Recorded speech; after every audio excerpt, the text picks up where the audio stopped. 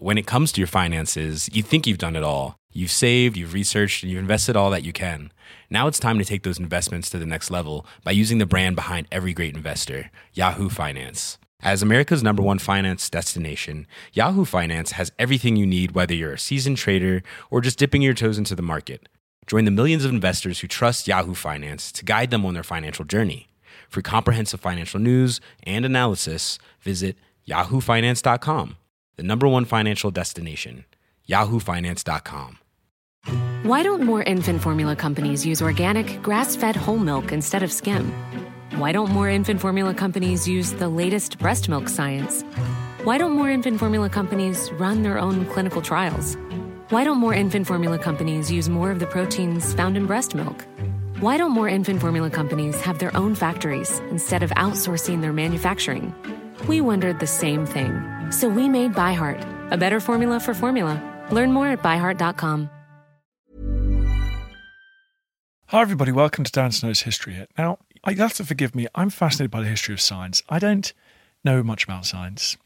I was hoping my kids would grow up to be scientists, but they're as useless as I am. They know a lot about Boudica. They know a lot about the final attack of the Imperial Guard at the Battle of Waterloo, let me tell you that much. They know about the world's first integrated air defence network, instituted by RAF and Dowding before the Second World War.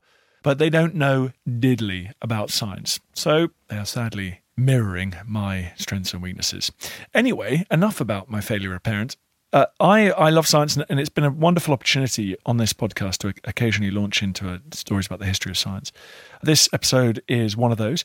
Caroline Collins Peterson is a wonderful broadcaster science writer in the US.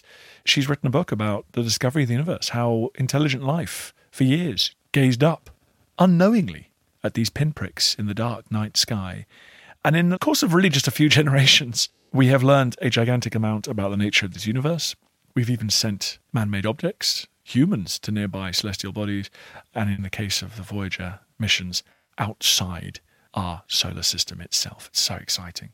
So it's lovely to have a chat with Caroline Collins Peterson about astronomy, its beginnings, some of the extraordinary early work that was done by civilizations like the ancient Greeks, and then its more recent history as well. So it was a real treat. You can go to History Hit TV. You may have heard me mention this now. It's like Netflix, but it's for history.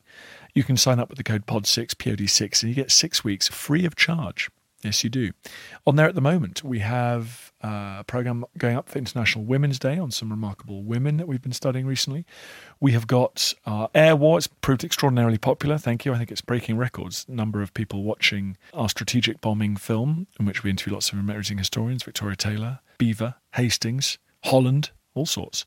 So that is on there at the moment. And we got lots of fun films coming up, which I'm looking forward to telling you about. So please head over there, use the code POD6, POD6. You won't be able to listen to 2015, 2016 podcasts anymore on iTunes, wherever you get your pods. They are moving exclusively now to sit on History Hit TV for subscribers only. So if you want to listen to those old episodes, please go and do that on historyhit.tv. Thank you. I feel the hand of history upon our shoulders. All this tradition of ours, our school history, our songs, this part of the history of our country, all were gone and finished and liquidated. One child, one teacher, one book, and one pen can change the world. Thank you so much for coming on the pod, Caroline. I'm glad to be here. I know virtually nothing about astronomy, pre-Herschel, pre-18th century Enlightenment, but you go all the way back, don't you? Well, if you want to go back to the very first time people looked up into the sky, that goes probably a little back to the first time some cave person looked up. But scientifically, I think you really have to look back towards maybe a few thousand years ago when people were looking up at the sky and trying to understand what those objects were. And as opposed to just being gods or goddesses or objects of admiration, what exactly they were, because they could notice their motions and try to figure out what were making those motions. So well into prehistory, I think.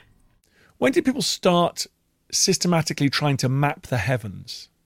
Well, it really goes back to people like Hipparchus in ancient Greece, who tried to make some of the first maps of the sky. And obviously he's looking at the brightest stars. He could only see what he could see with his naked eye. So a lot of that is really limited by what you could see with the naked eye. It wasn't until we started getting telescopes and cameras and high resolution instruments that we could start seeing things that were fainter than what could be seen by the naked eye. And when did that come in?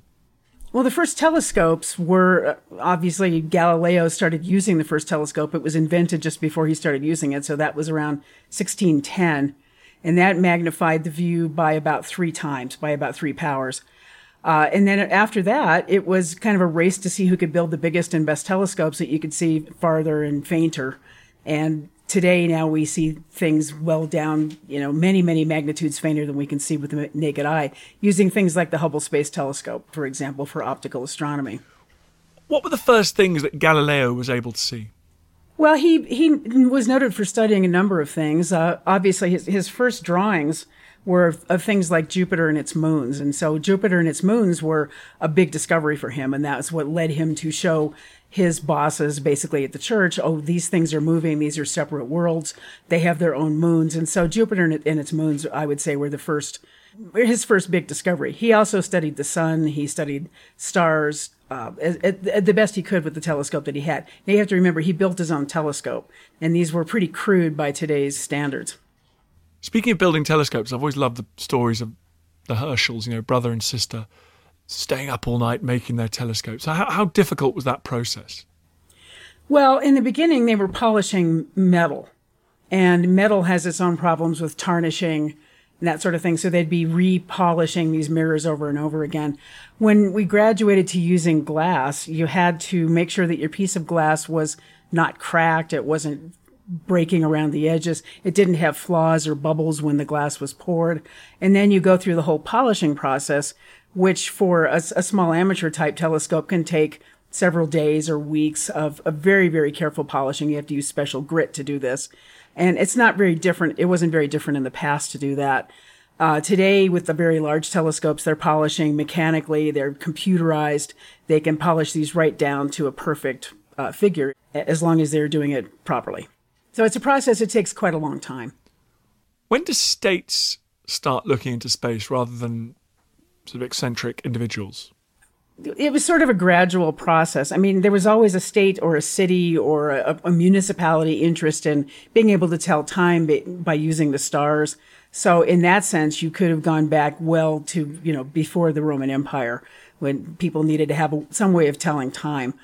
In more modern times, and I'm saying more modern, meaning perhaps, after the Renaissance, the medieval times, you had states like your country basically building places like Greenwich Observatory to be able to use the stars to be able to tell time.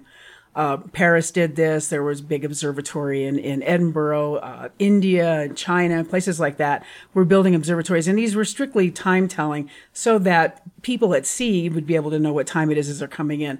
Navigation was another big issue. It wasn't just time telling. You had to be able to navigate by star. And in that case, you see cultures going back, a couple thousand years, several thousand years, being able to use the stars to navigate. That's a good point. Is that one of the leading practical applications? Because at sea, accurate celestial readings are the difference between life and death. The practical applications, if I understand your question correctly, are that you're basically looking at the stars to do a number of things. One of them is navigation. Another one is time telling. Another one is being able to create a calendar of the year, for example, so that people noticed very, very early on, several thousand years ago, the sun rises at certain places along the horizon. It sets at certain places. It goes through the cycle of rising farther north, farther south throughout the year. And that was, the earliest way that they were able to create calendars. So take me through the development of telescopes from, say, the Enlightenment onwards. Well, it's really kind of difficult to say. I mean, you had people like Herschel creating what are the homemade telescopes, but these were giant. I mean, his were fairly large, several meters across. And so it really was sort of I think I say in the book, it was sort of a rich person's obsession for a while.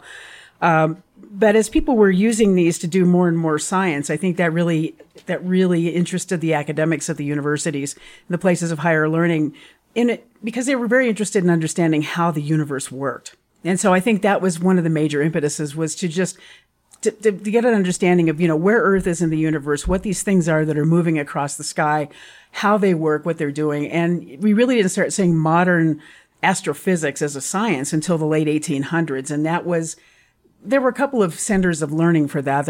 Europe was one of them, particularly in Paris. The Paris Observatory was very much interested in turning the observatory into a laboratory of the sky. And then George Ellery Hale in the United States got onto this idea, and he'd always wanted to see more laboratory work being done. So the observatories he began building, particularly Yerkes, became these laboratories where you had laboratory instruments to study the chemical makeup of objects in the sky.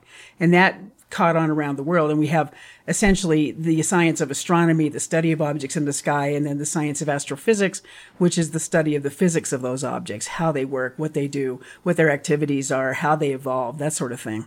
And that's relatively recent, within the last couple of 100 years. What are the big things we're currently trying to see in space? Well, there's several holy grails. We were just talking about this last night in an interview. One of them is something called the Epoch of Reionization, which is a time very early in the universe when the first stars began to shine. And pinpointing a time for that within the first few hundred million years of the universe, when this happened, is very important. And there are several signatures, several ways to observe that. And people are looking at it across a range of optical wavelengths as well as radio frequencies, ultraviolet, infrared, basically across the electromagnetic spectrum. Another thing that's really caught a lot of interest in the last few years is detecting gravitational waves. And I do talk about that somewhat in the book. There are several gravitational wave detectors. There are 2 here in the United States. There are others in other countries, China and Europe. And they want to be able to figure out exactly what's causing these gravitational waves, which are very barely detectable on Earth. They're very, very tough to detect. And now that they figured out a way to do this and the methods to do it, they're detecting them pretty much on a weekly basis now. Collisions of black holes, collisions of neutron stars, these very, very massive objects in the universe. And it was only within the last few dozen years that we've been able to come up with the technology to do that and make it work. Hi, I'm Matt Lewis, historian and host of a new chapter of the Echoes of History podcast. If you're an Assassin's Creed fan, and like me, want to be prepared for the launch of Assassin's Creed Shadows later this year, join us on Echoes of History as we head to feudal Japan to explore the real-life history that inspired the latest game from this legendary franchise. Learn about Yasuke, the African warrior who entered the trusted circle of Japan's most powerful warlord. Hear accounts of cultures colliding when Portuguese missionaries landed on Japanese shores, and follow Japan's journey through years of division and bitter warfare to unification at the dawn of the modern era. Make sure you catch every episode by following Echoes of History, a Ubisoft podcast brought to you by History Hit, wherever you get your podcasts. Hey, I'm Ryan Reynolds. At Mint Mobile, we like to do the opposite of what Big Wireless does. They charge you a lot, we charge you a little. So naturally, when they announced they'd be raising their prices due to inflation, we decided to deflate our prices due to not hating you. That's right. We're cutting the price of Mint Unlimited from $30 a month to just $15 a month. Give it a try at mintmobile.com/switch. $45 up front for 3 months plus taxes and fees. Promo rate for new customers for limited time. Unlimited more than 40 gigabytes per month. Slows full terms at mintmobile.com. There's never been a faster or easier way to start your weight loss journey than with PlushCare. PlushCare accepts most insurance plans and gives you online access to board-certified physicians who can prescribe FDA-approved weight loss medications like Wegovy and Zepbound for those who qualify. Take charge of your health and speak with a board-certified physician about a weight loss plan that's right for you. Get started today at plushcare.com/weight loss. That's plushcare.com/weight loss. plushcare.com/weight loss. This is nothing to do with history, but I've got a passion. I love stories about searching for planets in the so-called Goldilocks zones. That's a very big search in planetary astronomy, in exoplanets is what they call. And it's very difficult to do in a lot of ways. I mean, although you do have amateurs, attempting to do this now and making discoveries, but to really find the most number of them, you have to do these large surveys of the sky using special instruments to do it. And the biggest issue is that the planets are very dim, and of course they're next to these very bright stars. And so you have to separate out that signal from this tiny little planet. It might be a Jupiter-sized planet, but it's still tiny to us in relationship to the star from the light of the star. And so there are several methods that people use to do that. And they are finding, I believe that there is something like 5,000 or 6,000 exoplanet candidates. And then once they find these candidates using the Kepler data or other methods, then they have to do follow-up observations to see if these really are stars or if there's some other transient event causing the observation that we have. So an idiot like me assumes that Hubble is so much more effective than telescopes here on Earth. Do Earth-mounted telescopes still have a role? Oh, yes, they do. Oh, my goodness. When you talk to people at places like Gemini or the European Southern Observatory, they basically are crowding in on Hubble's territory in terms of being able to get good resolution and good images. They are hampered by our atmosphere, and so they do have to correct for that, which is why we have something called adaptive optics and laser guide stars and the sort of technology that allows them to correct for the aberration of our atmosphere. Hubble still is the gold standard for a number of observations you just can't get from Earth, like ultraviolet, high-resolution ultraviolet, and some infrared. And that will be the case until it stops operating, essentially. What's the story of astronomy over the last few hundred years? Is it a story of steady advance or dramatic leaps forward? Well, I think it's actually a little bit of both these days. In the beginning, it was big leaps forward in understanding. And again, as I mentioned earlier, we had our Mark I eyeballs to depend on in the beginning. That's all we had. And so whatever we got was limited by those. As soon as we put a telescope to the eye, that changed everything. So that was the first big leap forward. Big leaps followed after that when you had bigger telescopes. And there was a history of building bigger and bigger and bigger telescopes. The problem with some of them was they were bigger and bigger, but they were more susceptible to wind, to tarnishing, to a number of problems, until changes in telescope technology allowed people to build telescopes indoors, to build them more, put them on more steady mounts, that sort of thing. When you could mount a telescope very strongly and not have it be jittered by the wind or something like that, when it was protected from heat and cold, then you could start mounting instruments like cameras and spectroscopes and that sort of thing to it and start getting high resolution imagery and data from your telescope. So that was a big deal. In recent, I would say within the last century and a half, it's really been a steady progression of discoveries. Yes, there have been these big leaps forward, but not in the same way that they were that were guided by the technology of the past. So we saw things like the discovery, the observation of a supernova almost in real time with supernova 1987A, and we watched them in other galaxies, or the discovery of the first exoplanets. That was a big one as well. So you see those, but those are all dependent on a steady progression of technology improving. And we're at a pretty good rate of technology improvement right now. I'm really excited to find out what people come up with in the future. And a lot of it is really dependent on how we manipulate data and how we analyze that data and how we come up with ways to understand the information that we've been finding. You mentioned the supernova. How old is that light? Well, that star that exploded was about on the order of about 170,000 light years away. So it took 170,000 years to get here. So way older than the evolution of Homo sapiens. Yeah, that's about right. Very, very early ancestors. They wouldn't have seen it, obviously. We got to see it. But yeah, the universe, one of the things when I talk to people, I do a lot of talks on cruise ships, and I used to lecture at a planetarium. And one of the things that I always really try to get across to people is how big and how extensive space is and how long it takes things to travel, the light to travel that we see. And so when you're looking at something like the sun, you're seeing it that image is basically 8.5 minutes old. And the farther out you go, the further back in time you're looking. And that's always kind of a mind bender for people. When you look back at the ancient Greeks, are you struck by how primitive their astronomy now seems? Or are we all just still taking our first baby steps? I think we're still a lot like them. I mean, they were pretty sophisticated in their thought processes. They just didn't have the data that we do. And that's just a reflection of the technology of the time they were in. In many ways, we are far ahead of them because of the knowledge that we have. But in other ways, we look at something like a black hole, for example. We still wonder what's going on inside the black hole. We can certainly speculate all we want about it, but we have no way of knowing. And I don't know if we ever will find out a way, but we always wonder, and we always try to find out ways to maybe figure that out from the outside. So those are the kind of baby steps that we try to take.